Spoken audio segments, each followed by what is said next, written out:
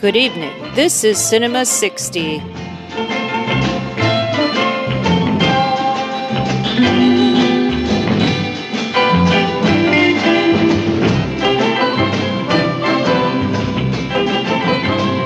out, Napoleon!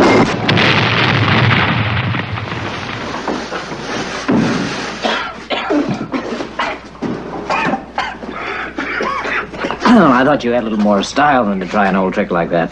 I don't know what you mean. Well, money clip, I'm surprised at you. It is also a bomb. Really? Really. Really?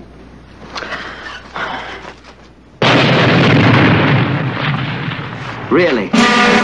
Hey, Bart. Funny to bump into you in this tailor's shop. I'm just trying to get some shirts pressed. Or are we? Dun, dun, dun. That's right. It's another Bootleg Bond episode. We are talking today about one of my faves and one of the faves of the decade, The Man from U.N.C.L.E., which I love. I used to love it. And It was when I was a kid. It was a great TV show. have you watched the show as an adult?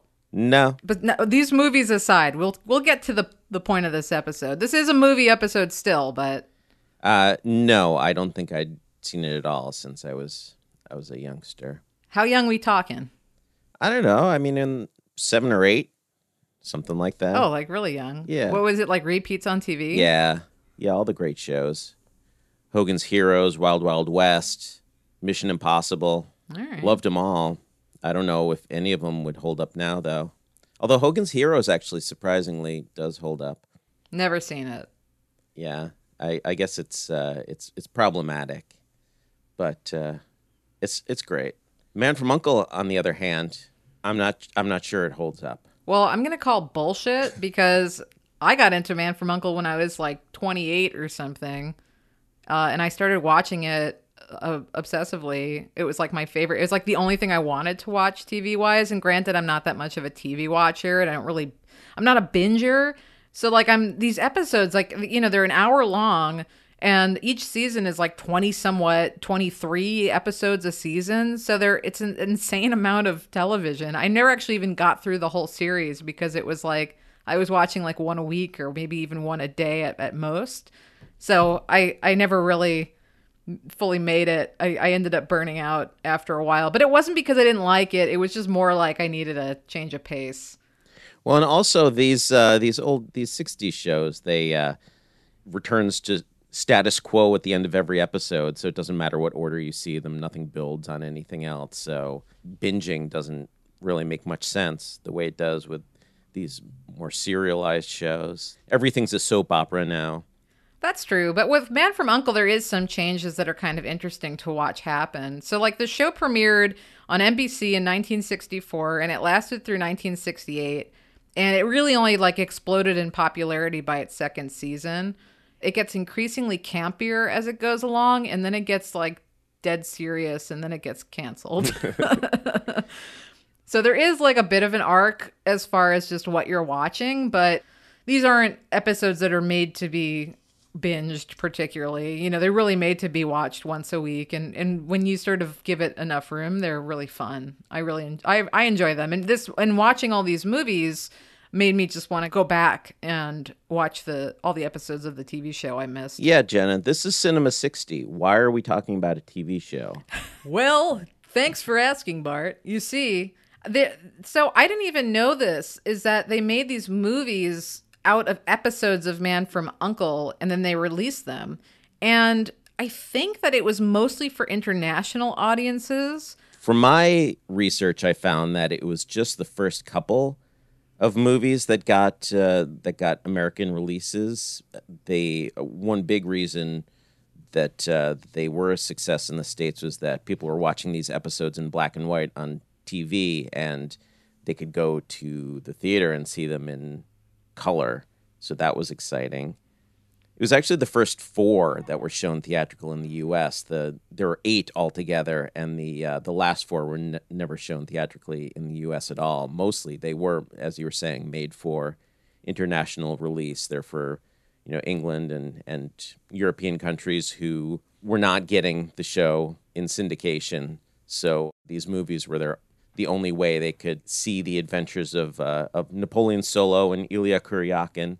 England eventually started showing the episodes, but up until that point, the only way for British people to see the show, which they loved, was to see these movies theatrically.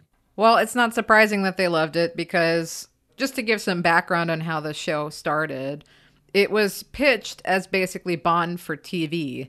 And it was initially co-created with the help of Ian Fleming, who ended up bowing out pretty early on in the process. Like, he was sort of there for basically coming up with really like the conceptual aspects of a show like this. And I think he named Napoleon Solo. Yeah, that was about the extent of his contributions, as far as I could tell. And I think it was his idea to have, an innocent in every episode, sort of an audience stand-in, so that, we have somebody to relate to. Some innocent bystander who gets dragged into these spy adventures and whose lives are endangered. But Napoleon and Ilya always manage to keep them alive somehow. The name Napoleon Solo and the innocent aspect, I don't think Ian Fleming contributed a whole lot to this, other than creating James Bond, which caused a sensation in the movie adaptations, and the U.S. had to rip it off for TV. Somebody was going to do it. Yeah. The legend goes that they sort of had come in to pitch something else, another television series, and ended up on the spot coming up with a really vague idea of a spy show and ended up having to flesh it out when the network was actually more intrigued by that than their original pitch. So yeah, that was definitely, it started off as really being just let's make a bootleg Bond for television.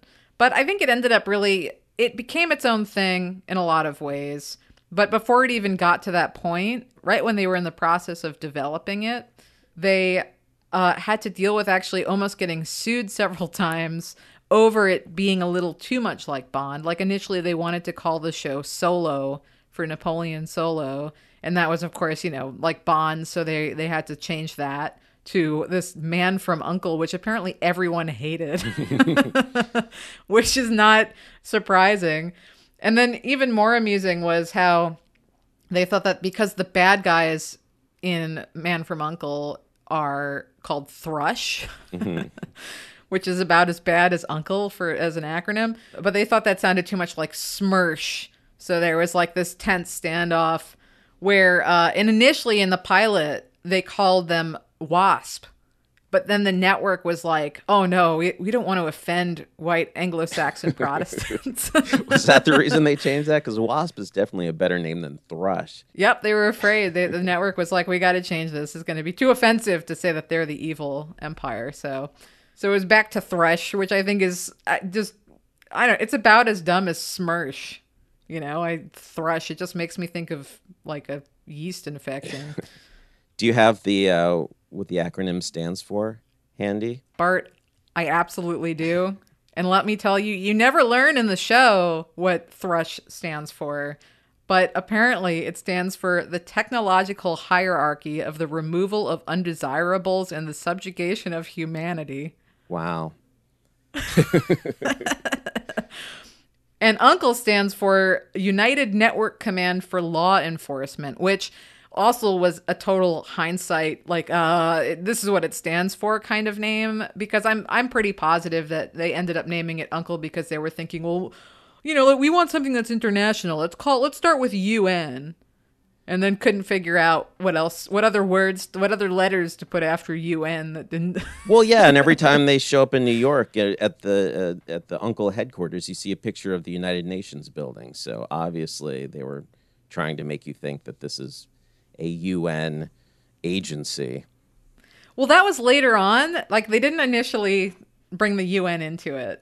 Though it was very clear, it's like heavily implied, because when you walk into UNCLE headquarters, which is initially, the secret entrances in the back of a tailor shop, and you go through these like big metal corridors, and everyone's international. So that's kind of a cool aspect of it. It has that Star Trek way of everyone's from a different part of the world, and they're all working together in this big, crime-stopping organization.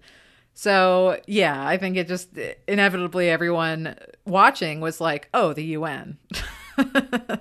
Yeah, I think right from the beginning, the movies at least show you pictures of the UN building. So at least to the international audiences seeing these films, they had to have been associating it with the UN for sure.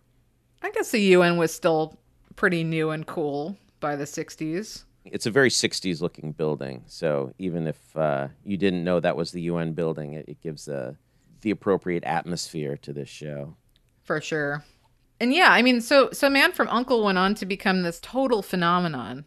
Like, we're talking huge, like on par with Beatlemania for this show. And it's so weird to think about, but it's also, I think it makes sense. I was trying to come up with like a contemporary thing that I could compare Man from U.N.C.L.E. to.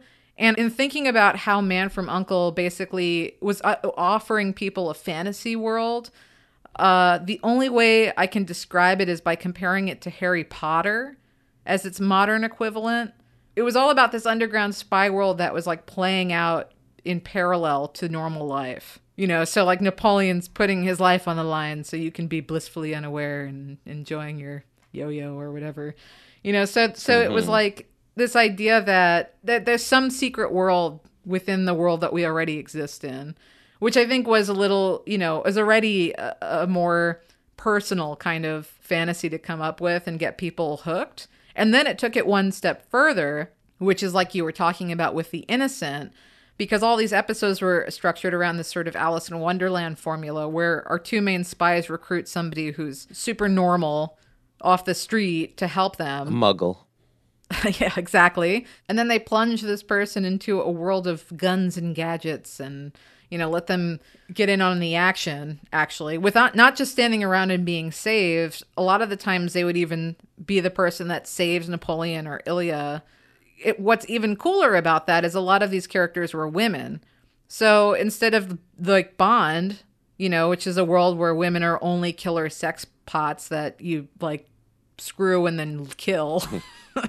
If you don't even leave them, you have to kill them after you've had sex with them. Now women could be, you know, in Man from U.N.C.L.E., women are like nice half the time. They're usually like the good girl who manages to save the day and doesn't get sexually harassed. Yeah, although it's pretty even-handed in terms of having female villains. It seems like every one of these movies we watched anyway, it brought in there's always the innocent woman who's you know, the audience stand-in, but then there's also the villainess who is really pulling the strings, which I guess in its own way is sort of brings in female viewership as well. I mean, women are evil. We know this. But no, yeah. And so Man from U.N.C.L.E. was so popular in general, but it was super popular with the ladies for that reason. Like my mom and my uncle growing up were huge fans of this show.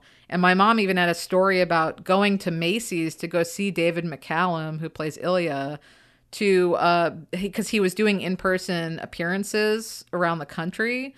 And the event ended up getting canceled on the spot because there were so many teenagers mobbing the place. Like you could, like a crush of crowd, like you couldn't move, that they had to cancel it because they didn't even let him come out. Like it wasn't even, they had everyone there and then they were like, yeah, never mind, we're not doing this, because it was just like full on Beatlemania situation and they didn't want teenagers to like destroy the place if he came out. So yeah, I mean, and this was happening alongside Beatlemania too. I mean, this is exactly that time. And in the same way, it was a lot about catering to teenagers and this sort of female gaze and hysteria. I mean, they merchandised the hell out of this. There were dolls and toys and, you know, gadgets. You could join U.N.C.L.E. if you wrote in, and the people were writing to the FBI and they were like, how do I join U.N.C.L.E.? And people were taking tours of the UN and asking where the headquarters was and all this sort of stuff. So do they send you a triangle with a number on it? Yeah, I think they sent you a card that said like destroy if you feel nervous. One cool fact that I read in this essay about Man from U.N.C.L.E. in a book called Television, Social Media, and Fan Culture. And this essay was by Cynthia W. Walker, which was a really great article, actually, because it was cool to see it get compared to our social media age. But She has down that 73% of the fandom was female, and 42% of the male fans favored Napoleon, while 73% of the female fans favored Ilya, which it doesn't surprise me either. And you're an Ilya girl, right, Bart? Oh, for sure. Yeah, Napoleon Solo is useless. At least Ilya Kuryakin knows how to fly helicopters and stuff. Like they're such bumbling spies. They're terrible at their jobs. They just like charge into a situation with their guns in their hands, having no idea what they're going to do, and somehow they manage. I mean, they always get captured once or twice, but this being a Bond ripoff, the villain never kills them. They have to be witnesses to whatever evil scheme. Like that's. I'm sure I won't be able to stop myself at some point during this episode going off on that trope, but I hate it. It makes no sense. Why can't villains just learn to kill these super spies immediately? It's terrible. It's why I hate these movies so much. But anyway, yeah, Ilya I like a lot more than Napoleon, just because he seems so bored all the time. Like he never cracks a smile. It really kind of feels like David McCallum doesn't even want to be there, which is how I kind of feel when I'm watching these movies, that I don't really want to be here. So I relate. Well, I think I'm with you. I think Ilya's a cool dude. And I think he's a cool guy because of the fact that he really isn't your traditional leading man, which is also exciting in a Bond series. So to me, this is all positive things and not cranky things. But while we're on it, let me just ask you why they named the hero Napoleon Solo when the only thing that differentiates him from James Bond is that he's got a partner. Go ask Han Solo about that. I don't know. Why I guess he's got Laro. He's got when you ain't really from Laro or wherever in Italy. I'm not a fictional character. Well, neither is Napoleon. He is real, okay? Ilya, let's talk. Well, we didn't even mention really who these guys are. So Napoleon Solo is he meant to be Canadian? I didn't even know that until I started reading up on it. I think he might be Canadian, but in my mind, he's the American spy. There's something very mid-Atlantic about Robert Vaughn's voice, his accent.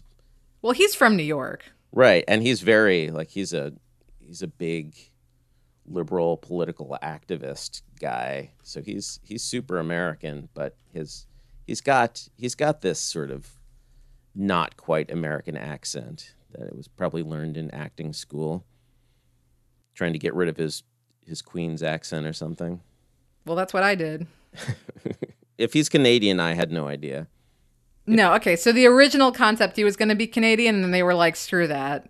All USA. So he's American, and his whole thing is that he is the Bond stand-in, but instead of, he's the kind of, he's the attractive playboy, but the character is really meant to be more of a, really hyper smart, but normal enough looking that he doesn't stand out in a crowd kind of character, which Robert Vaughn really is.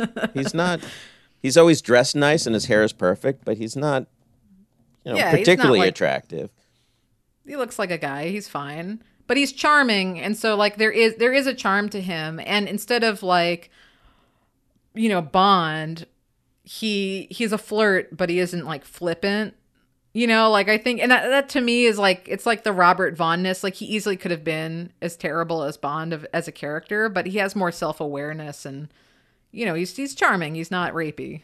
Yeah, he definitely doesn't treat his romantic partners with enough respect, but at least he's not a sexual predator like James Bond.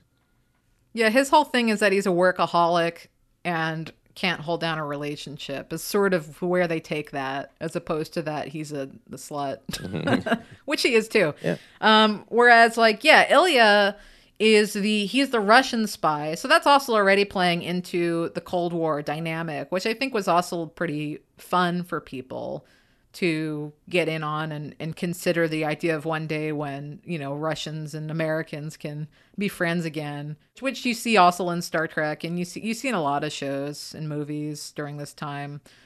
And Ilya, he's super, he's played by David McCallum, who's Scottish, but I think he does a decent job at being Russian. He gets the accent down pretty okay. And when he veers into a sort of British accent, it also makes more sense. You just presume he learned English in the UK. But, well, his thing is that he has like a Beatles haircut, which was like a big, like he became a sex symbol, which is really hilarious to me because if you just Google him, I think he's really weird looking. Like he has some moments later on when these movies go on and his hair gets like actually Beatles long length. He looks a little more attractive to me, but I think he's a very like, Scottish looking dude. Like he's fine, but he's just, I don't know why he became such a sex symbol other than the fact that he just was, as you mentioned, this sort of like shy, weird kind of thoughtful, quiet guy. And they set him up to be this like evil Russian spy, but then he like ends up being more of a dork who just like doesn't know how to communicate. And it's a breath of fresh air in comparison to Bond, certainly. Yeah. The two leads are likable enough. I think that's what, kind of kept me going with these movies. Let's see what Napoleon and Ilya get up to next. Well, I think they have a really good chemistry, and it comes across way more in the show as you're watching these episodes because Ilya wasn't initially meant to be a starring co-lead. He was just a supporting character, but he ended up gaining more screen time.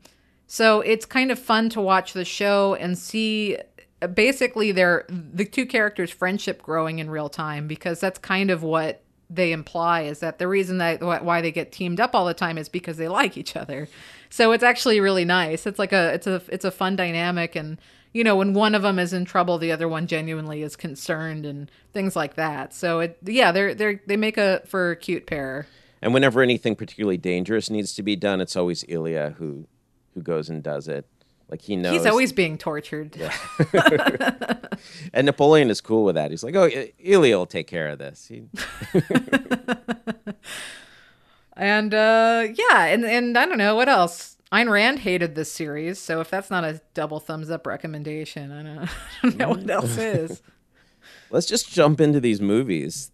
Part of why I thought this would be an interesting subject for a Cinema 60 episode is it sometimes happened that popular TV shows would get edited into movie-length films and shown in theaters. Disney did it with their shows in the 50s, like Zorro and Davy Crockett, and I know The Adventures of Superman it happened with too. And some of these more expensive shows with higher production values, which is kind of hilarious to say because if you look at these Man from U.N.C.L.E. movies that we watch, the production values are incredibly low, but they make for passable movies. There were a few shows where they did re-edit them into movies because they thought that they could get people to come out to the drive-in and see these episodes that they already watched on TV for a second time.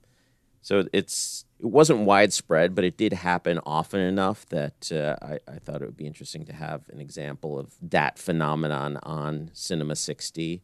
It definitely was more common in the 50s when TV was still taking over, destroying cinema. Everybody was just staying home and watching TV, and it was a way. One strategy that some of the studios had for trying to get people to come out to the theaters is, well, just let's show them their favorite stuff that they watch on TV on the movie screens. But by the 60s, it was more of like, releasing things for international audiences and, different strategies like that actually made them decide to turn episodes into movies. The Man from U.N.C.L.E. movies, the first couple were actually edited from single episodes where they actually shot new footage to bring them up to feature length. After the first two, they combined double episodes and didn't have to change a whole lot. They just edited the double episodes together into movie length. But the first two films that came out in 64 and 65, To Trap a Spy and The Spy with My Face, basically half the original episode and half newly shot footage, which they then this newly shot footage they went and wrote future episodes of the show around so they could use it. So that's also kind of interesting. But But yeah, starting with To Trap a Spy, 1964.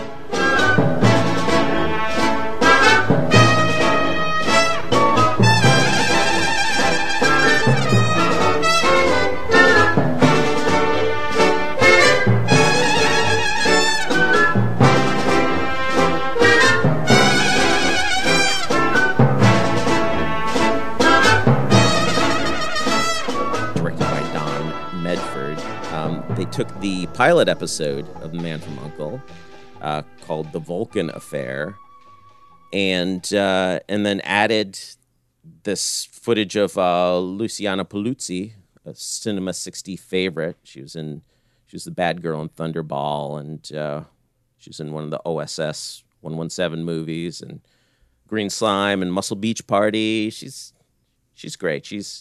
I always like to see her, but the footage of her that they added to the pilot episode was completely unnecessary. Like it took the story of, Uncle finds out that this African leader is going to be assassinated, and they buy this factory owner. So Napoleon Solo recruits this housewife who used to be the girlfriend of this guy Vulcan, Andrew Vulcan, in college, to try and find out information from him, because he doesn't now he's just so obsessed with his work that he doesn't have any close relatives or a wife or anything to get information out of him. So she Napoleon gives her this false identity. She's a rich widow, and so she goes to this party and strikes up a relationship with Vulcan to find out why and when and how he's going to assassinate this African leader. And it follows a pretty standard Bond storyline, but the whole Luciana Paluzzi aspect of it is just she shows up. Napoleon Solo follows her home because he thinks she looks suspicious, and she tries to get him killed. And I mean, it's very awkwardly edited into the pilot episode. Thankfully, after the first couple, there's less of that. But in this first episode, in this first film, I'm going to keep calling these films episodes because they feel like TV to me. They don't feel like movies at all. But this is Bart at his snobbiest. Bart will not recognize these as movies strictly because he doesn't like how these guys do their job, and he wants to fire them.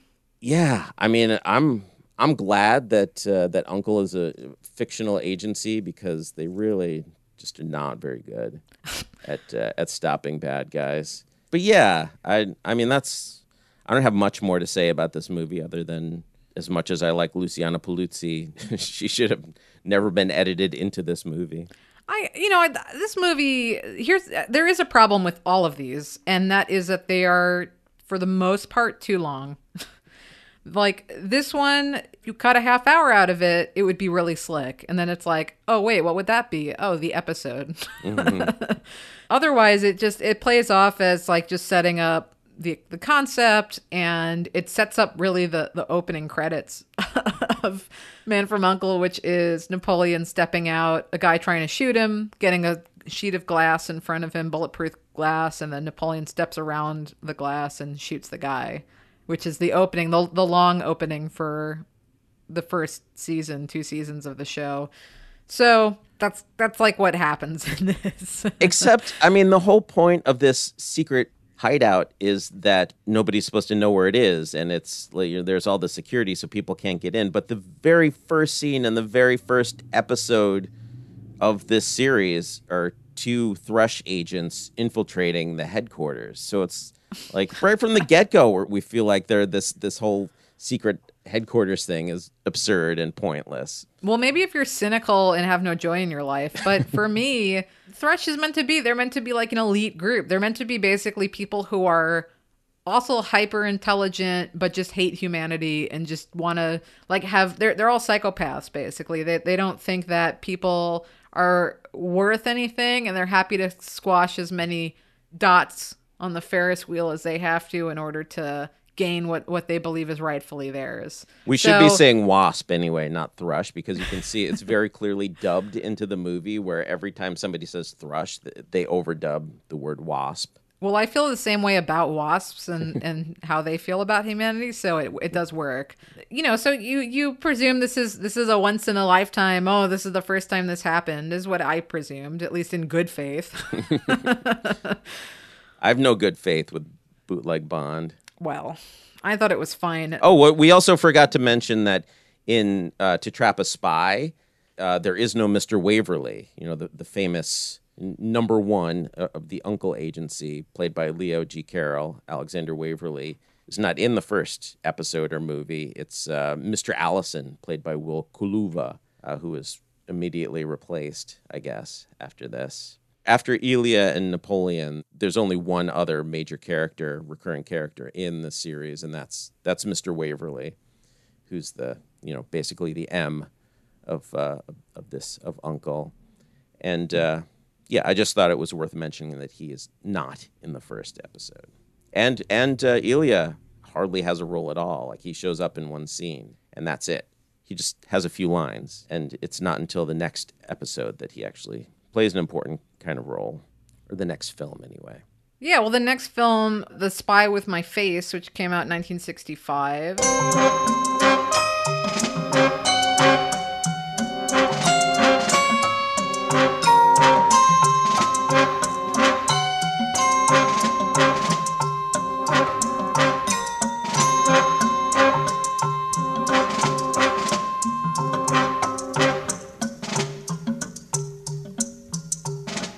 Was directed by John Newland. Is way more fun, actually. Agreed. Thrush has learned about this August affair that was all the buzz in the criminal underworld, this secret thing that Uncle is up to. So what they do is they plastic surgery this guy to look like Napoleon Solo so he can infiltrate Uncle and find out what this whole August affair deal is. And turns out it's this crazy machine for battling aliens if we get invaded. So that's cool. It was nice to have a little fi with our spy-fi. A little sci-fi with our spy-fi. A little whatever. Which means that Bill Gunn, Uncle Agent number 3, he's director and star of Ganja and Hess, and famous independent film director, shows up in a small role in here, and he gets sucked into this alien battling device and spins around, and there's a lot of flashing lights, and it's almost worth watching for that scene alone. That scene owns. This whole episode is sort of, I mean, I like all of the plastic surgery stuff, which is fairly clever. There's a great scene on an airplane where this double is trying to swap out the suitcase that he's meant to be, it's like chained to him. He's meant to be carrying for Uncle because they've kidnapped Napoleon. And so this double Napoleon is trying to figure this out. And meanwhile, the flight attendant had been dating Napoleon, and they go through a bad breakup in the beginning of the episode, or the movie. Damn it, now I'm doing it. And she ends up on this flight and starts to sort of passive-aggressively, speak to him. And he acts like he doesn't know who she is because he doesn't, because he's the double. And she just gets angrier and angrier. So there's this good little swap out of how to figure out how to swap this case and get the contents inside of it. And on top of the fact that this woman is she's doing the best thing in the world, which is just plotting to just humiliate and destroy him in front of all of his business partners. Loved it. Yeah, Sandy is the innocent in this one, and she's not recruited by, which is how I remembered a lot of the episodes going. Like, I feel like the way that housewife Elaine was recruited in To Trap a Spy, the first movie, is kind of how I remember a lot of the episodes going. But it turns out in the rest of these movies, it's mostly just the innocent happens to be in the wrong place at the wrong time, or, is the relative of somebody who wants to find out what happened to this person, or the innocent comes, gets dragged into these episodes in a lot of different ways, and to have her be the current girlfriend, or recently ex-girlfriend of Napoleon Solo, constantly calling him out on what a sleazeball he is was kind of fun. I like that aspect of it. Yeah, and all of this going sort of normally with, your basic spy who stole your face situation happening. It then it veers off course completely when they have to show up and you realize this case is a piece that works for like anti-alien tractor beam technology. Freaking amazing. And then there's like this mysterious box that glows, and if anyone looks into it, they just get pulled in and die. I mean, like, what the hell? It's perfect. Loved it. Classic shit. This was one of the better ones for sure. I mean, by better, I mean I wasn't quite as bored by this one as I was by the rest. I'll rank these at the end for you. Don't worry. I've got a list, but usually that's what better means for me. It's like didn't have trouble sitting through it. It's also Senta Berger is in there. She's the Thrush, the main Thrush villain in this, and we know her from the third Matt Helm movie, The Ambushers.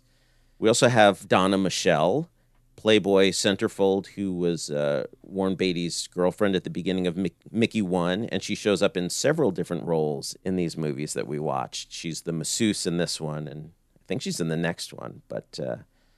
yeah, I mean, part of the fun of these movies, is to see these up-and-coming starlets in early roles and also aging starlets. They seem to drag in a lot of female stars who were big in their day in the 50s. 10 years ago they were huge, but but now the best they can get is the villainess and Man from U.N.C.L.E. So it's.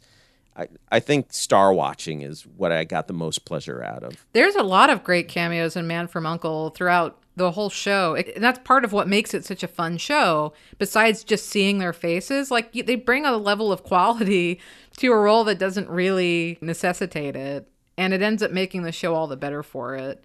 And I think, Robert Vaughn's a good actor in general, and David McCallum for being a stilted nerd is the character. He does a great job.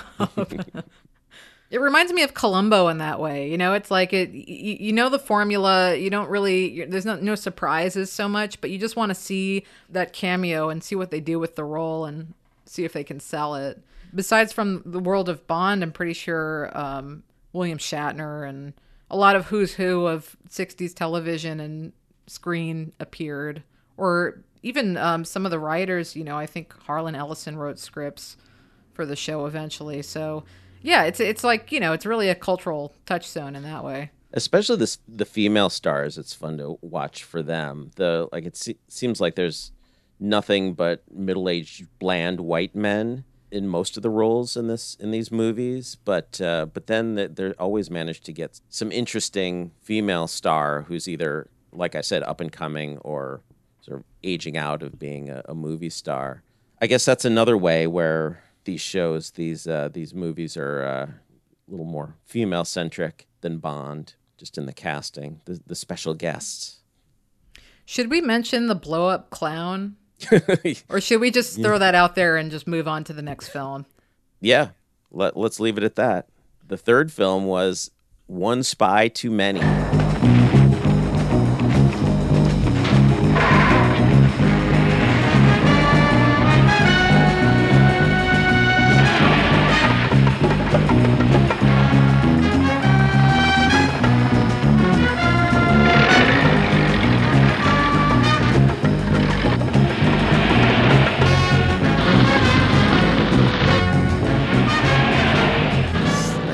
1966.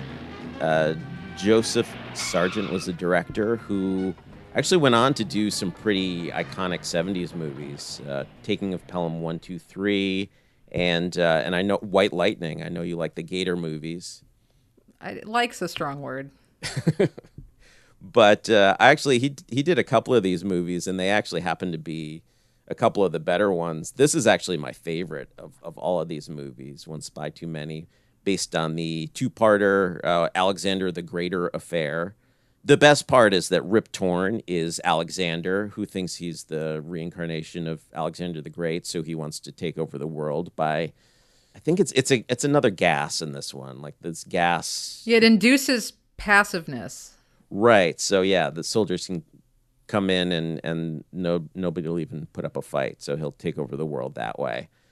And yeah, I just thought this was really entertaining, really solidly put together. It just keeps getting more and more ridiculous in the best way.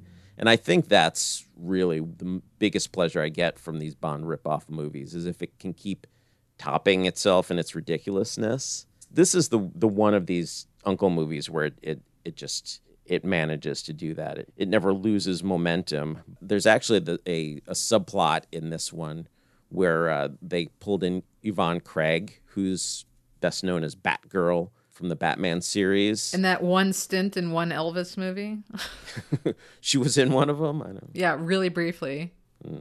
Well, she's got that squeaky voice, so she's hard to miss. But yeah, she's kind of awkwardly edited into this movie as, what is it that they say whenever they want to open a communication line with Uncle? Open control, alt control, escape, delete, control D. Open channel D. Yeah. So every time the Uncle agent is out in the field and they want to communicate with headquarters, they got this little pen microphone, cell phone type thing where they say open channel D, and that connects them with the switchboard operator at Uncle headquarters. And Yvonne Craig plays that role in this episode and just has this thing where she keeps telling Napoleon Solo, "Oh, I hope you didn't forget about that date that we have this weekend," and he has always forgotten and tries to play it off like he hasn't forgotten. It's a pretty lame gag. And I actually thought it was brilliant, because you realize later on that he never made any of these plans, and she's just playing off of his insecurities to get a date with him. And I was like, awesome. all right, I'm gonna start manipulating people like that. Like, hey Bart, you remember when you said you were gonna give me $500? Yeah. Let me check my notes on that. Well, anyway, Rip Torn's a lot of fun as this criminal mastermind who thinks he's so much smarter than everybody else. He wants to break every commandment, so scattered throughout this movie, you just see these numerals on the wall, like there's a number 7 over the bed in some bedroom because he coveted his neighbor's wife in that bed at some point, and so that's a fun thing that sort of keeps you progressing through the film. I mean, I think that's part of it. Most of these don't have anything. They set up the plot. Napoleon and Ilya just, rush into the situation, not knowing what they're doing. They get captured, and there's just not a whole lot of forward momentum with these things. And I think that this one actually has, like, it builds and then builds and builds. And I wish more of these movies had that kind of structure where it isn't just like, well, then this happened, then this happened, then this happened. This had, this was kind of like paced out, and you sort of, this happened because this happened because this happened. That's what makes a lot of these Bond sort of things boring to me, is that there's no cause and effect. It's just stuff happening. And this one has some cause and effect. Donna Michelle is in this one. She's Princess Nicole, married to James Hong, who's Prince Fanong. And they're just guests at Alexander's party that Napoleon and Ilya infiltrate. Yeah. You haven't said, are you going to wait till the end to express your preferences for these films?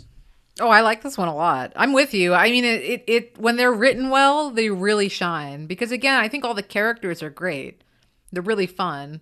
And the more you watch it, the more fun the characters are, because you sort of know how they're going to react and you know what's going to happen. But yeah, I mean, they do get stagnant. And again, just the length of these movies is the hardest part, because when it's an hour, it's much easier. But this one was great because of, as you said, all the wacky stuff. Like, I love the human chessboard that ends up happening with this passive inducing gas. And then it gets like, there's like a car chase shootout, and then it goes full on like Indiana Jones' secret tomb. And, they end up in this like ancient tomb. They have to figure out, all the walls move if you step on the wrong place, and you have to solve the riddle. And, there's a lot of betrayals and twists and turns and things like that. And, I love Rip Torn as this like totally wacky dude that just like wants to be Alexander the Great or whatever. Or no, doesn't he say he wants to be Alexander the Greater or something? Like, it gets pretty corny and like and campy in a really fun way. Yeah, probably. I mean, that's the name of the episode. And then there's like Ilya and this woman that they're hanging, like it's always these like really complex contraptions where like they're hanging them over a bottomless pit. They're gonna light the rope on fire. Like as you said, no one can kill anyone. Like it has to be this like what's the most difficult way that would give them the most conceivable time to remove themselves from this situation, kind of stuff.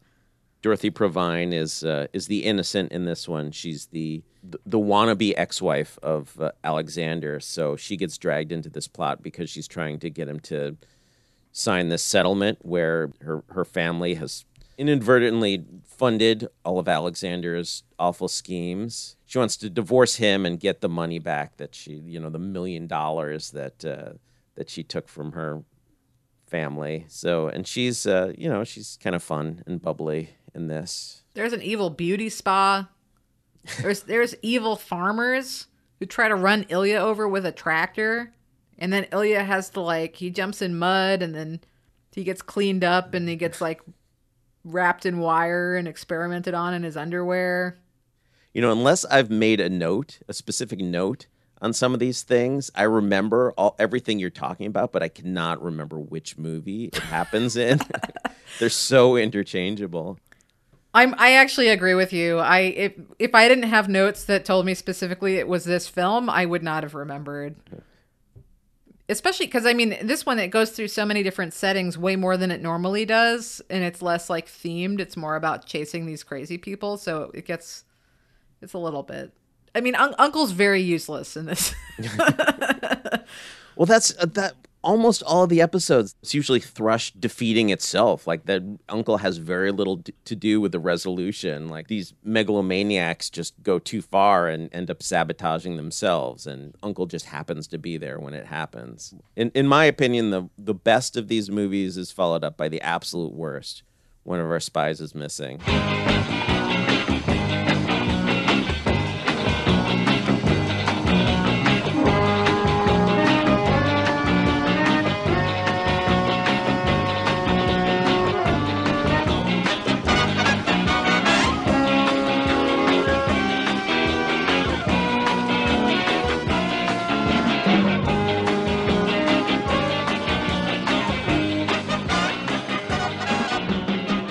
Yeah, because this one, Ilya just spends the first solid hour of this film chasing cats around. Literally, that's all he's doing. He's just letting a cat go with a GPS chip and then chasing it. Yeah, because somebody is stealing cats to do research because cat's nervous system is closest to human nervous system, so they have created this anti-aging or reverse aging technology based on this cat research, obviously. Yeah, and he gets shot. Ilya gets shot just because he's chasing cats, and he has to go to the hospital for a week, and then he just goes back to chasing cats. Yeah, until Napoleon, 3/4 of the way through this movie, happens to find him in one of the cat houses. A lot of this movie takes place in the fashion world. The villains are actually a bunch of women. I guess they're Thrush. I think Thrush is the evil organization in all of these movies, but this particular division of Thrush woman is a fashion designer and in London. So I guess this is 1966, so it's definitely capitalizing on the whole swinging London thing. She's got her middle-aged lesbian hitman Olga, who goes around killing people. Yeah, there's actually a particularly upsetting death in this one. Lorelei Lancer is the daughter of somebody who goes missing at some point, and Napoleon goes to talk to her to find out what the deal is with her father, and she's murdered and by one of the models who's working for this agency, and she's you see her drowned in the bathtub with her eyes wide open. So all of these movies are pretty safe for television, or 60s television level of adult content. Some of them have a little bit of extra female bare backs thrown in just to give them a little spice that I think was edited out for the TV versions. But basically, these are very mild versions of James Bond in terms of the sex and violence. But I thought that this death was particularly upsetting. Seemed a little little off, or how mild these things are in general. Yeah, actually, there are a lot of deaths in general in Man from U.N.C.L.E., and you don't notice them because they get treated so casually. Like the spy with my face, like every single time someone even vaguely considers maybe this isn't Napoleon and maybe this is someone impersonating him, like if they even like look at him a little funny, he kills them. And it's like, well, now everyone's gonna know because everyone keeps dropping like flies when they hang out with Napoleon. So it's like people don't get karate chopped on the neck and then fall down the way that they do in like Mad Helm or whatever. Like people just get shot and then they move on. Well, in theory, although it's never explicitly mentioned, Napoleon's gun shoots sleep darts, not bullets. Like, we don't know that these people aren't dying, but that's like, there's Uncle Gun, the Man from Uncle Gun. There's this really famous like pistol that you could turn into a rifle, and at the peak of Uncle Mania, the gun was getting as many fan mail letters as Robert Vaughn and David McCallum were. But, for such a famous gun, you probably, if you know anything about the Man from U.N.C.L.E., you can probably picture this very distinctive gun with all these different attachments that Napoleon uses all the time. It's not featured very prominently in any of these movies, surprisingly. We're supposed to know that Napoleon isn't actually killing these people, but you'd never know it. Like, you never see these people waking up from their sleep darts. As far as we're concerned, these people are dead, and Napoleon, who shot them, like, flunky after flunky after flunky. Yeah, but this movie's just boring. Like, that's my main problem with it. But it does have James Doohan. It does. But we've had him before, right? We haven't collected all the Star Trek characters yet in film. No, but I actually recognized him in this one. I forget what the other thing we saw him in was, but you said, oh yeah, Scotty was in that. I didn't even notice. But he's got more of a major role in this. He's like the younger version of the old guy who's gotten the reverse aging treatment.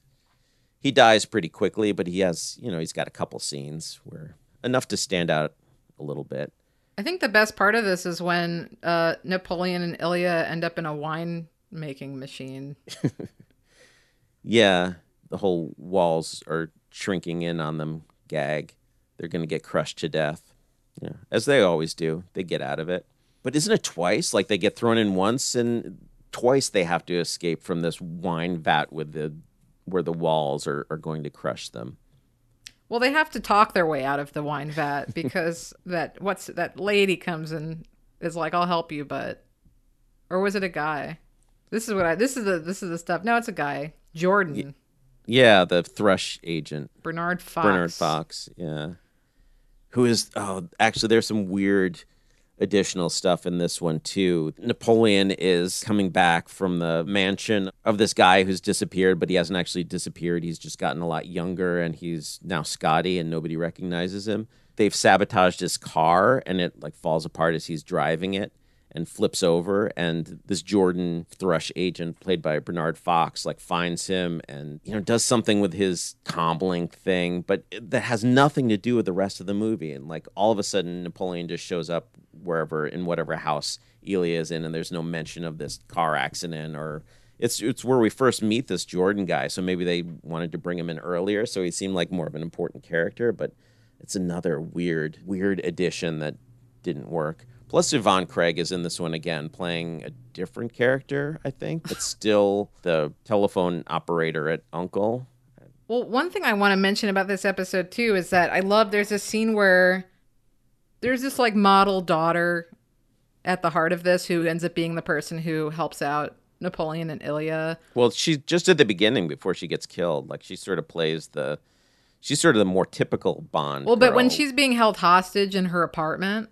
Mm-hmm. Then Napoleon ends up breaking in because he keeps trying to reach her, and they won't. She's being watched by evil model girls, and he can't reach her by phone, and so he ends up reaching the woman who's watching her, who ends up killing her, like you were talking about in the bathtub.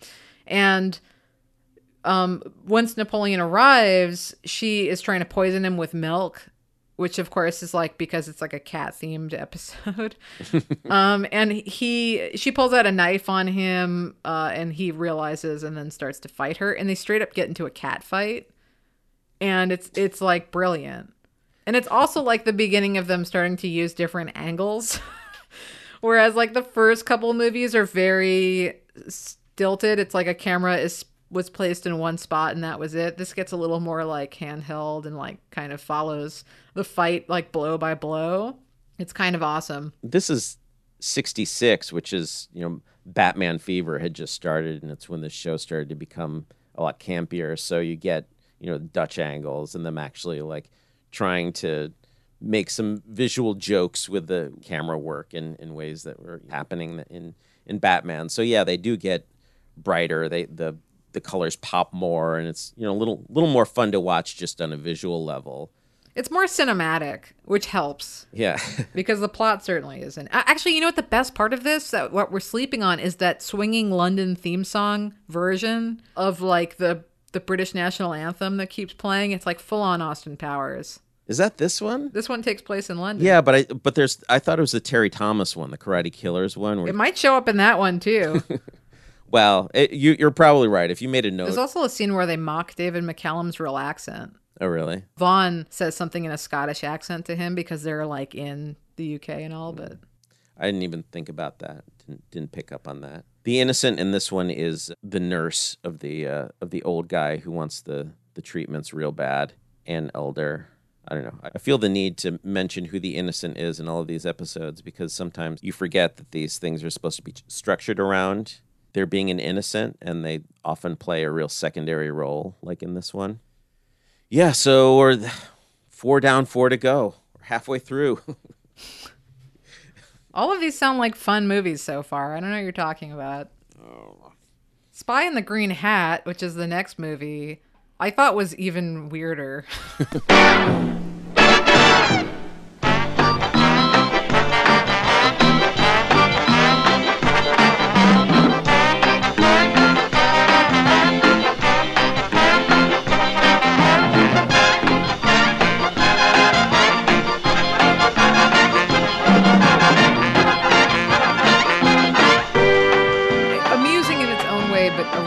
Bizarre plot.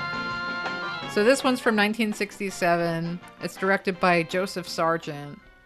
It's like, how do I even start? Like, on one hand, you have Jack Palance picking up like ex-Nazi scientists with Janet Leigh. And she's like amazing. Janet Leigh is amazing in this. She plays like a murderous psycho, and I love it. And then meanwhile, like, there's this like Italian mob plot where Napoleon Solo, because he like had to go into a house to hide from like the bad guys. He had to go hide under this girl's bed, which of course is the fantasy of anyone watching this movie. Of course, if Napoleon jumps into your bedroom, but he has to hide under her bed, and then her grandmother finds him and thinks the worst. And because they're Italian, the daughter is now ruined. And so Napoleon has to marry her. And Napoleon's like, yeah, I'm not doing that, and leaves. And then the mob gets on his case and has to chase him down. This one's mostly set in Sicily, so you've got lots of Italian Catholics. I mean, all of these movies, they're set all over the world. We haven't really talked too much about where these things are supposed to be set because you'd never know from looking at them that they're set anywhere other than Southern California. There's very, very little to indicate what countries these episodes are set in other than there's a title on the screen that says Sicily. But at least this one gets an actual Italian actress to play the girl, Letitia Roman, as Pia. She's kind of a Claudia Cardinale type. I don't know if she went on to do much of anything else, but she's pretty appealing in this movie. But yeah, there are a lot of great elements in this one. You've got Jack Palance as like this sweaty, stuttering bad guy who's megalomaniac like all of them, but he's just got so many like weird quirks that he's fun to watch. And Janet Leigh as sadomasochist, dominatrix, killer, flunky is a lot of fun, and the mobsters are fun. Like, it's all a lot of cool things in this, but it's the plot is just, there's nothing tying it together. There's no forward momentum. This is the one where I think they're trying to create global warming so that they can take over Greenland, which will now be the best place in the world to live. because of global warming. As you do. It also features the original Mr. Waverly, Will Kuluva, although his name wasn't Waverly in the first one. He plays the head thrush agent who comes to Sicily, and Jack Palance has to entertain him at a party. And executing some uncle agents, I think, is part of the entertainment there. This movie pops. There's a lot of memorable stuff in it, but it doesn't hold together. There's nothing to keep you watching it other than seeing what oddball star will show up next. Definitely the campiest, well, one of the campiest of the episodes. Isn't like Joan Blondell is like one of the mob wives? Uh-huh. And is like super underused. And she gets a grapefruit shoved in her face. I think she's in Public Enemy, the one where James Cagney shoves a grapefruit in his girlfriend's face, but she's not the one who gets the grapefruit in the face. So, I mean, the thing that was most memorable about this for me was Janet Leigh has an amazing wardrobe in this. It's all like really like psychedelic 60s dresses, and I would happily wear all of them. I love how she is like totally unhinged in this and is just super down for murder all the time. She tortures Ilya at one point, and it's like kind of brilliant. And then in the end too, when she gets betrayed enough times, she goes after her betrayer. I won't spoil it. She goes after her betrayer and shoots him after he shoots her. She comes back, kills him, and lives long enough to be like, it's wonderful and delicious that I got to see you die. And then she dies. And I was like, good for her. And she loves the pain when she's dying. She like orgasms as she dies because she's so into the pain that she's feeling. She's awesome. And then there's also there's a bunch of really good sets that are just really 60s looking in like a fun way. Not even a crummy way. Like just, I really like the like architecture and the layout of these rooms. There's all of that. Like my favorite color is that orange red that you see in mid-century movies. That's like makes your eyes bleed, and it's like the most reddest orangey red that you can't even pick which side of the spectrum it's on. That's my like favorite, and that's all throughout this movie. Like it doesn't matter where they are. Like, and in a cool way, it kind of keeps the movie together because as they change different sets, there's always a touch of it somewhere in the set, which is kind of fun. But yeah, I mean, none of that is the plot. I mean, I kind of enjoyed Napoleon being forced to marry this woman and being really uncomfortable about it. That was fun. You kind of imagine like Bond in that situation. It'd be pretty amusing.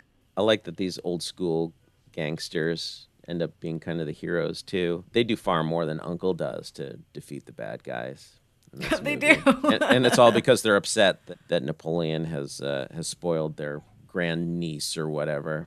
It doesn't Janet Leigh. She ends up in a cat fight on a table where she's like whipping chains at the other girl and they're not wearing shoes. Yeah. Right. Okay. It wasn't just my fever dream. Got it. Yeah. No, it's very campy, but it's just not quite enough to make the movie that watchable. Is this the one that also ends on like a high five freeze frame? Is it? I don't remember that, but I do want to talk about the opening credits for all of these movies that are terrible. They usually start with some sort of, like Bond, some sort of pre-credit action scene, like somebody's trying to break into something and a bunch of people get shot. But as that like opening scene is climaxing, they start the opening credits, and then every time a credit comes on the screen, their action goes into slow motion, and it's so ugly. It's so unpleasant to watch. I mean, not only does the action become incomprehensible when it slows it down and puts words over it while it's happening, but it just looks stupid. There are one or two that do it differently, but of the 8, at least, I think 6 of them use this terrible opening credit technique, and I don't like it. And the other thing, they hardly use the Man from U.N.C.L.E. theme at all in any of this. Like, you get pieces of it, and you never hear the, like, classic version of it that you hear in the opening credits on the TV show, but you get, like, variations on it in some of these movies. It's all Jerry Goldsmith music, I think. Maybe not. It might not even be him. Could just be somebody trying to copy that style. But, yeah, the Man from U.N.C.L.E. theme that everybody knows is hardly in any of these movies. Anyway, there was a gripe that I wanted to take care of, and this was as good a time as any. Well, how about the Karate Killers, 1967? She sits on the dock, fishing in the water. I don't know her name, she's a fisherman's daughter. Come on down in my boat, baby. Come on down where we can play. Come on down in my boat, baby. Come on down, we'll sail away. This was my second favorite. I thought this was a lot of fun, and a lot of it has to do with the fact that the plot is just, constantly moving forward. Like, this happens because this happens because this happens. And why can't Bond movies and its ripoffs realize that this is how you make a movie engaging? Like, have there be stakes, have something happen because something else has happened, not just happen randomly. Have somebody have a plan and not just, rush into a situation and see what happens. This scientist is trying to figure out something, but he accidentally stumbles upon this way to create gold from seawater, like hyper-pressurized seawater or something. He's trying to he makes a desalination machine or something so that you can drink seawater. Oh, right. Yeah. And when he takes the salt out of the water, the result is like he creates gold. So, of course, Thrush wants this technology so they can buy the world. Herbert Lom is the bad guy in this, really. He's the best known as Inspector Clouseau's nemesis, who is constantly trying to kill Inspector Clouseau. But he's a great villain, and he's got this team of karate killers. They've got these solid colored shirts that they wear these black vests over, and just the visual of these karate killers who wear different colors, depending on if they're in helicopters, they're wearing blue. If they're on motorcycles, they're wearing red. If they're on... I mean, I'm sure there's a logic to it, but no matter what solid color shirts they're wearing, they wear these black vests over the shirt, and it's great. And they're running around killing people all the time. They killed Joan Crawford, who's the wife of the scientist who Herbert Lom has poisoned. The shortest cameo ever. Yeah.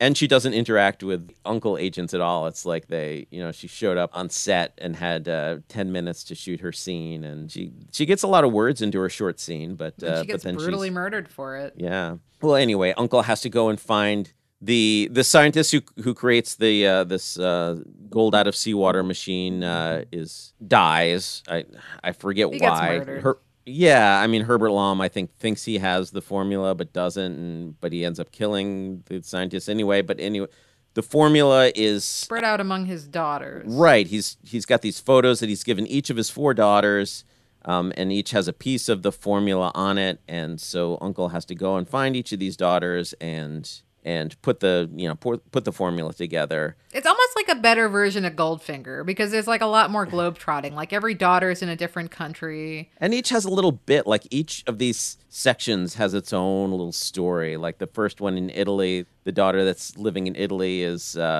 connected with the Count and Contessa Di Fanzini, played by Telly Savalas and Diane McBain.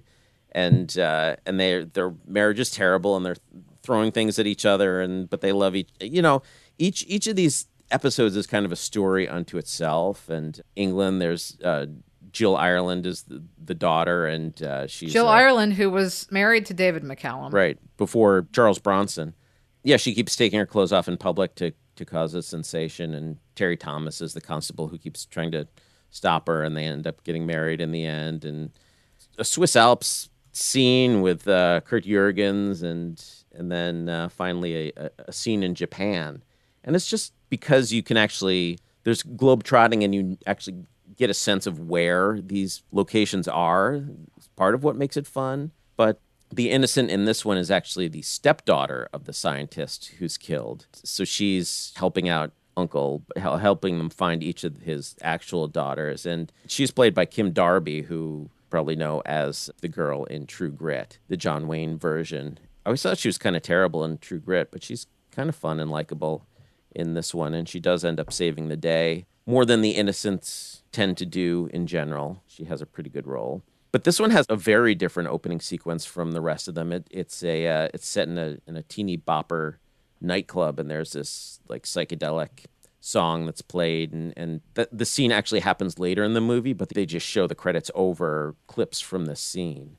So it doesn't make any sense, but at least it's easier to watch than the other opening credits. This one really dragged for me. Oh, really? I actually had this one. I had a hard time. It just wouldn't end. The stuff in the Alps was just insufferable. Because it's really just like this daughter that's dating an older man who then says, P.S. I have a wife, and she freaks out, and then she gets chased by all of these other guys who are all kind of creepers, and it just goes on forever. And then he's like, just kidding, I don't actually have a wife, I was just testing you. By the point where you're like, oh my God, just move on. Again, if they cut a half hour out of this one, it would have been pretty solid. Because I agree with you, the plot's pretty good. And I like that sort of solving this puzzle, and there's the last daughter who's the key to putting it all together, so that they can get all the pieces from the other daughters, but they still need this other one to cooperate. And Napoleon does like a lot of Captain Kirk karate chops. See, this is one that I felt like they jammed so much into it that it could have supported a longer running time. Or at least it was more satisfying because there was enough in it to carry a whole movie, as opposed to the other ones. But you disagree, and that's fine. Oh, it was also directed by Barry Shear, who directed Wild in the Streets, which we covered in our first episode. You know, it definitely has a young person energy to it that a lot of the others don't. You can almost kind of tell there's a little bit of an auteur touch to this one, I guess. I mean, like, yeah. They definitely lean into the stripper daughter energy. Yeah. Like, she's on trial for public nudity or whatever, and they're like, what's your profession? She's like, I shake me at the Girl a Go-Go. And you're like, oh, all right. I like the end, too, where they're in Japan, and they're in this, like, Buddhist temple, and Thrush shows up to just kill everybody, and the guy's like, this is a house of peace, you can't desecrate this place, and then they just shoot him. Yeah. And then everyone starts like karate battling like right in the middle of this temple, and you're like, damn, that's rough. Herbert Lom is so good as a monster. He's so unlikable. He's perfect. All right, 1968, we've got The Helicopter Spies.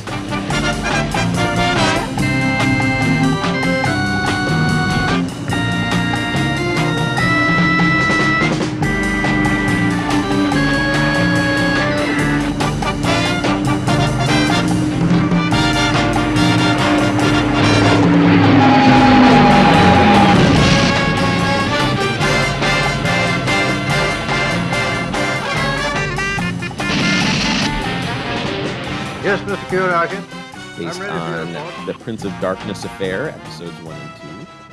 This one was directed by Boris Sagal, who made a few movies. Omega Man, the Charlton Heston version of I Am Legend, he did. And Girl Happy.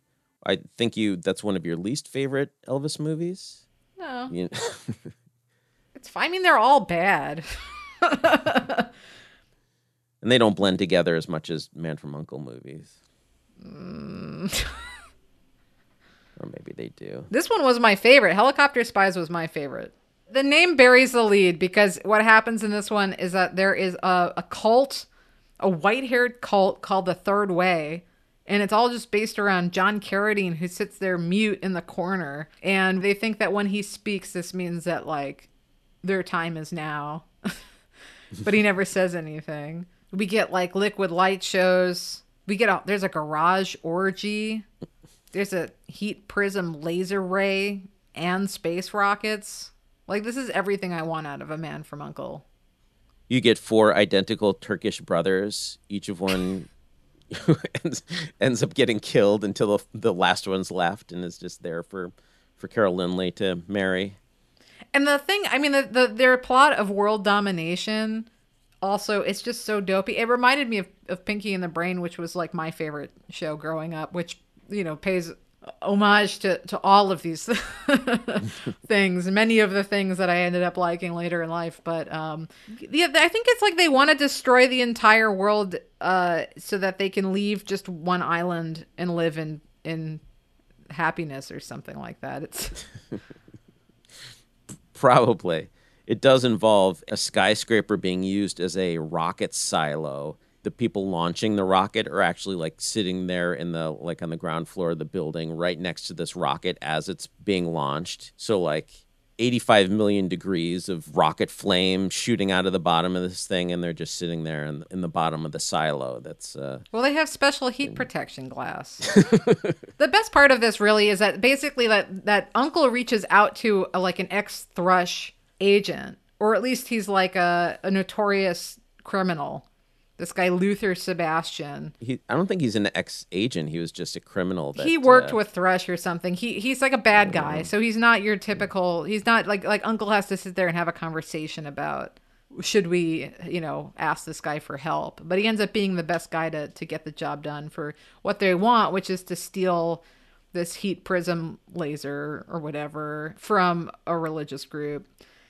And he's played perfectly by Bradford Dillman. He reminded me a little bit of Bruce Campbell. And maybe it's just because I'm thinking of like Xena, where he's like the Prince of Thieves. Yeah, he does ham it up. He's actually a really good, slimy bad guy. And he looked familiar to me. Bradford Dillman, the name sounds familiar too, but I can't think of anything that I have seen him in. He does a great job. And there's a whole like Mission Impossible style break into the safe in the beginning with him and Ilya, while Napoleon is there to distract and, basically do nothing. He ends up in he ends up in this room where he's being trapped by sand. Yeah. And then Ilya has to come rescue him. As usual, that seems to happen a lot. Napoleon has gotten himself into a mess that he can't get out of. And Ilya just he has this sixth sense that Napoleon needs some help and goes and rescues him. There's a great scene, too, where he enters this fortress where they're keeping all this stuff that they break into this safe, and they do an x-ray scan of Napoleon, and it just shows like 50 cents in his pockets and like some fillings because all of his weapons are like made of plastic or something. I don't know. They don't show up by that. Who God knows. But yeah, and then it goes on basically that Luther is part of the Third Way cult and betrays Uncle, and then they have to go chase after him. But it was all like the pacing in this was perfect. For me, like it kept moving. Mm-hmm. I love this crazy cult. Love them. That there's this scene where they're trying to reward all of the henchmen with like party girls in this garage, which is that like orgy scene. And Napoleon he's sprayed his hair white so that he fits in with everyone because they all have white hair. And this woman keeps trying to make out with him. He keeps trying to walk away from her because he's trying to get spy information. And then finally she gets close enough that she sprays champagne all over him. And his hair melts off of his face. And then she's like, alert, alert. And then suddenly Luther, not needing any of these guys anymore, just hits the button and sets poisonous gas on all of them and just kills everyone in the room.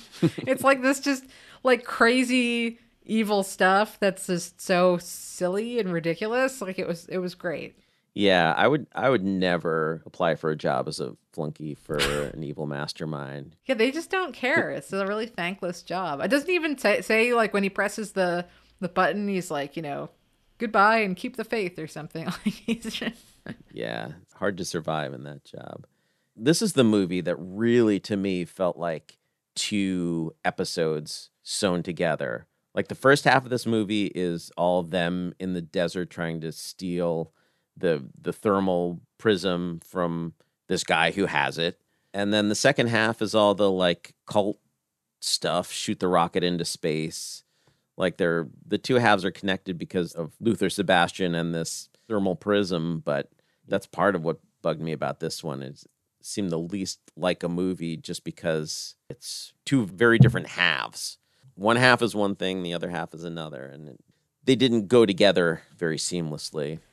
I don't know, man. You have Lola Albright as Azalea, and she's amazing. She gets to give this great, crazy speech in front of liquid light with all of these women dancing in robes next to her. And she's talking about, like, the Third Way and, like, we'll become our best selves. And it gets, like, really psychedelic drug style. And then you have Julie London, who plays Luther Sebastian's ex-wife, the bored housewife of a criminal mastermind. And she spends all day just smoking in bed with like a hot younger guy. And that's it. different hot younger guys, shirtless guys. She's always got a different hot shirtless guy in her bed. It was amazing. This was her final film appearance. She retired after this. Well, she retired from acting after this. I don't know if she still had a music career afterwards, but I did look up her film credits, and this is the last we ever see of Ms. Julie London. This was my favorite one. I just want more. I want more psychedelic cults. That's just all I want. I absolutely understand why you like this one a lot, but it was hard to get through for me. I was just a little bored by it. Not enough to it. Well, then we end on I think, even more mediocre film. Yeah, this is arguably the worst. No, the cat one is definitely the worst one. Yeah. But How to Steal the World, the final Uncle film, that's the final two-part episodes of the series joined together.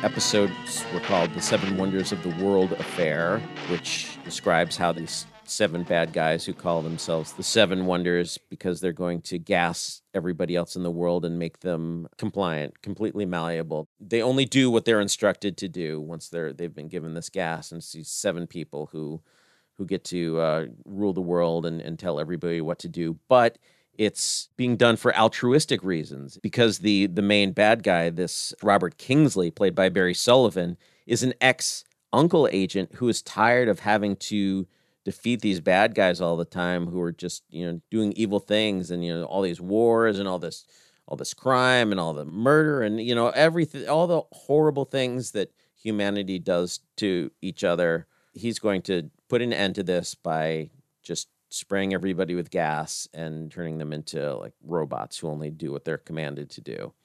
So, I mean, as far as that goes, it's a little bit of a change of pace from the others. I mean, Thrush is still there. Thrush has this plan to, step in at the end right before Kingsley completes his plan and take it over from him, so they can actually use this gas for nefarious purposes. But yeah, the main bad guy here is doing bad because he thinks he's doing good. That's hardly enough to make this movie interesting.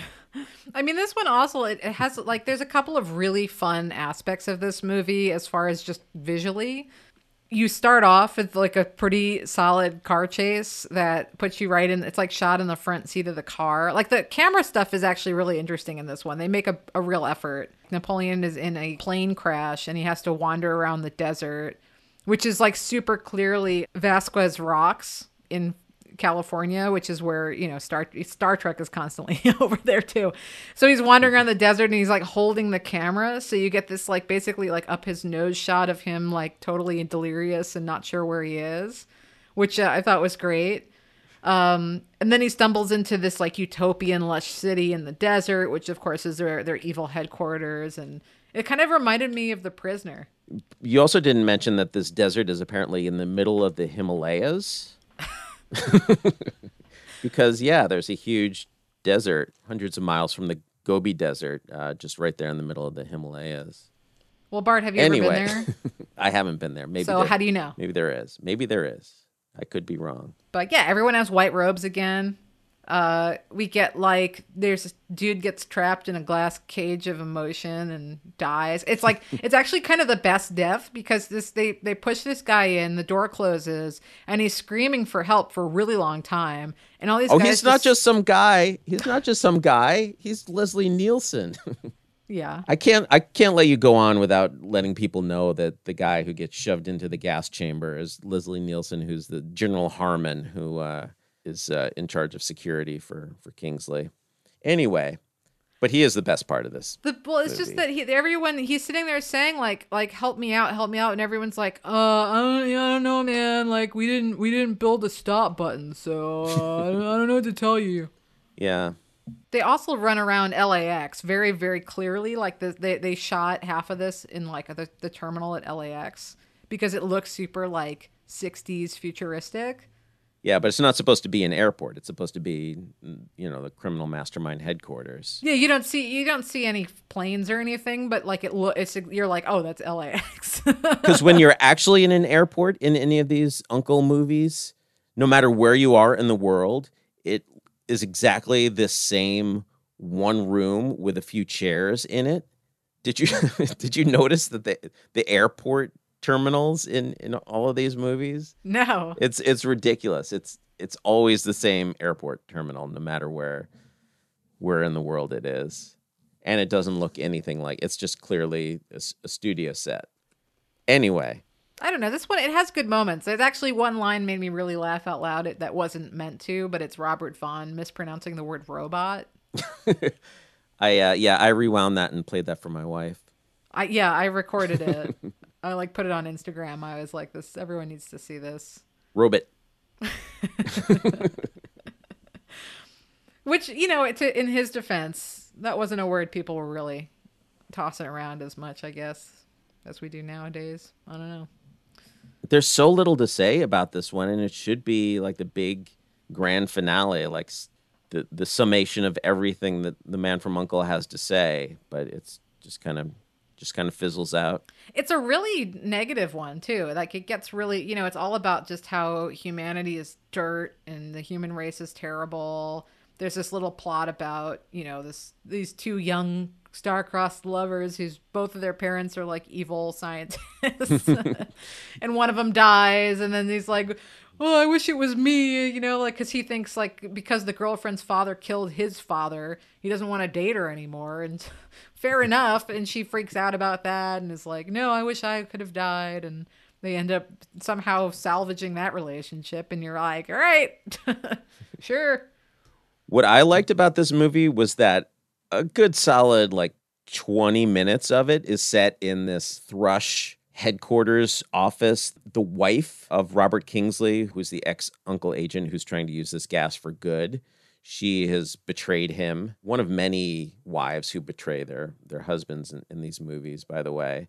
But she's betrayed him to Thrush so that she and Mr. Webb, who's the current head of Thrush or whatever, can take over the world with this stuff. But so much of this movie is the two of them, Mrs. Kingsley and Mr. Webb, in Mr. Webb's office, just giving sultry looks at each other to make it clear that every time the camera cuts away, they're having sex on his settee or whatever. And she's played by Eleanor Parker, who's a pretty big deal in the 40s and 50s. And so she was heading towards the end of her career, still sexy, but an older lady. And there's so much of her just sexing up the camera, giving seductive looks to Mr. Webb in the first-person camera shots. And it's pretty amusing. And, of course, the lens is kind of, Vaselined up because she's aging a bit, so that makes her look a little younger. And I laughed every time it went back to this office, and it was just the two of them,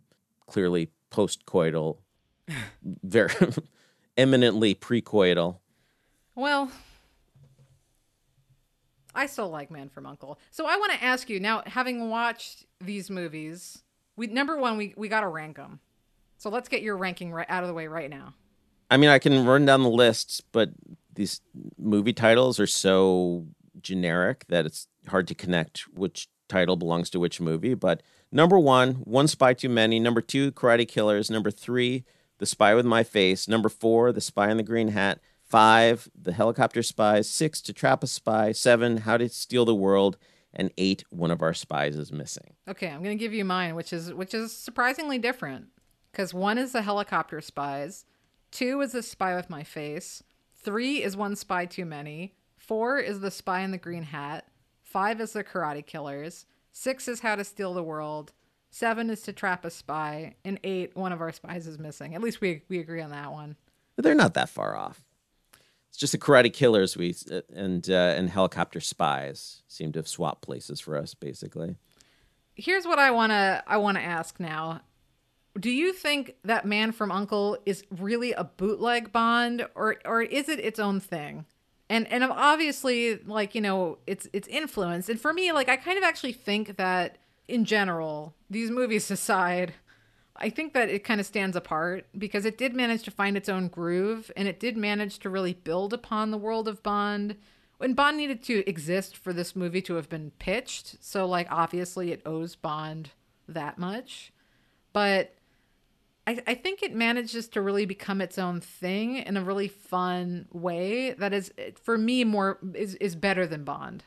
The movies aren't better than Bond, but the concept and the show and the characters are way more fun.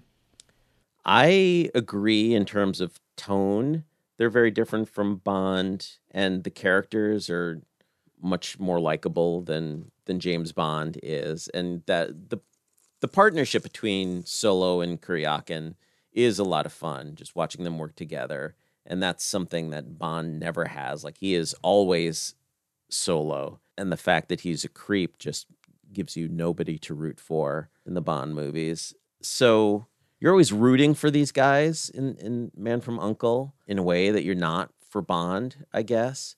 But in terms of like evil plots and just how the storylines run, they're very Bondish. Like, they never manage to stray from Bond too much in terms of storyline. Like, it works in this whole idea of an innocent into a lot of the plots, but it doesn't have a huge effect on the stories themselves. It's sort of a more kid-friendly Bond and more likable in that respect, I guess. And it did kind of become its own thing.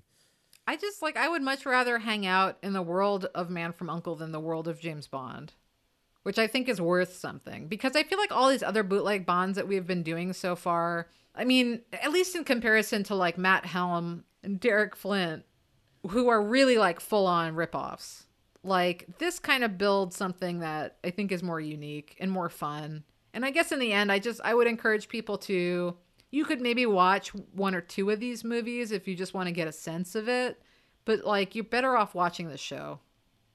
Yeah, it did make me want to watch the show just to get more of what Napoleon and Ilya are doing in their off hours a little bit. I mean, you get some of that. The first two movies actually have a bit more of that. You get to see their private lives a little bit, but I think that's what got cut out of the later movies when they joined them together. Is it's all just plot. You just are completely focused on what the bad guys are trying to do and how Uncle is trying to defeat them. That's really why these movies don't work. You've got these likable spies who you rarely see outside of them just doing their job, so they don't get much of a chance to, just be themselves, to you don't get to hang out with them much. So I think in that respect, not having seen the TV show in 40 years, I'm still willing to bet that that's the better way to experience this show. Yeah, I think that's really, for me, what it goes to show is just, unfortunately, these movies showcase the best of television because it just shows you how much better these would all be if they were short, like an hour. And like leaving in the downtime, like not worrying about the plot, which is something I think a lot of the crummier 60s films do anyhow. It's like they don't know how to pace for anything other than this happens and this happens and this happens, and not like, as you were mentioning, it's not because this happened and then this happens because of that, which is a way better formula for television, movies, or anything else. But at the end of the day, I still love Man from U.N.C.L.E. And watching all these movies really made me want to go back and finish up the series because it's been way too long since I was watching those episodes. Yeah. Well, you finish it up and you let me know. Because I'm done. I'm done with Bond bootlegs. I say this every time, but can this please be our last? Hell no. Look at this decade, man. This was Bond City. Can't ignore it. This Man from U.N.C.L.E. alone helped create that because of the craziness that went behind everyone loving it so much. We can't ignore it. Now it's going to be Man from U.N.C.L.E. bootlegs. Well, but what about Westerns? We love Westerns, and there's so much happening in Westerns. Spaghetti Westerns, TV Westerns, American Westerns evolving in the 60s. Like, can't we obsessively watch those? Because we're fans. I mean, I'm sure any other podcast that is dealing with spy movies from the 60s if any others exist. They're doing it out of love, but I feel like I'm definitely not coming from a place of love with these things. So Maybe that's why we're doing this. Maybe I'm a thrush agent and I enjoy watching you suffer. who wants to tune in to some guy complaining about Eurospy movies all the time? Look, someone's got to watch them. Yeah. Well, here's the deal. I've made a list of sports movies from the 60s. I have three lists of sports movies from the 60s. If you make me do another one of these Bond movies, we are absolutely going to get started on those sports movie lists that I've made. We're doing another Bond. All right.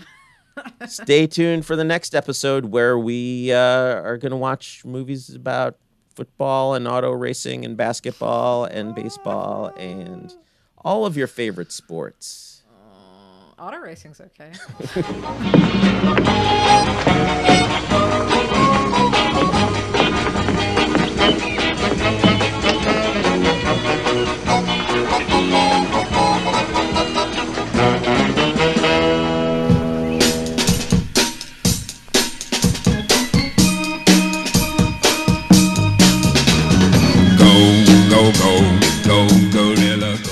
You've been listening to Cinema 60 with Bart DeLoro and Jenna Ipcar. The theme song is Io la conoscevo bene by Piero Piccioni. The closing theme is Go Go Gorilla by The Ideals. Check out cinema60.com for new episodes and supplemental material. That's cinema-60.com. And follow the show on Twitter and Facebook at Cinema 60 Podcast. Thanks for tuning in.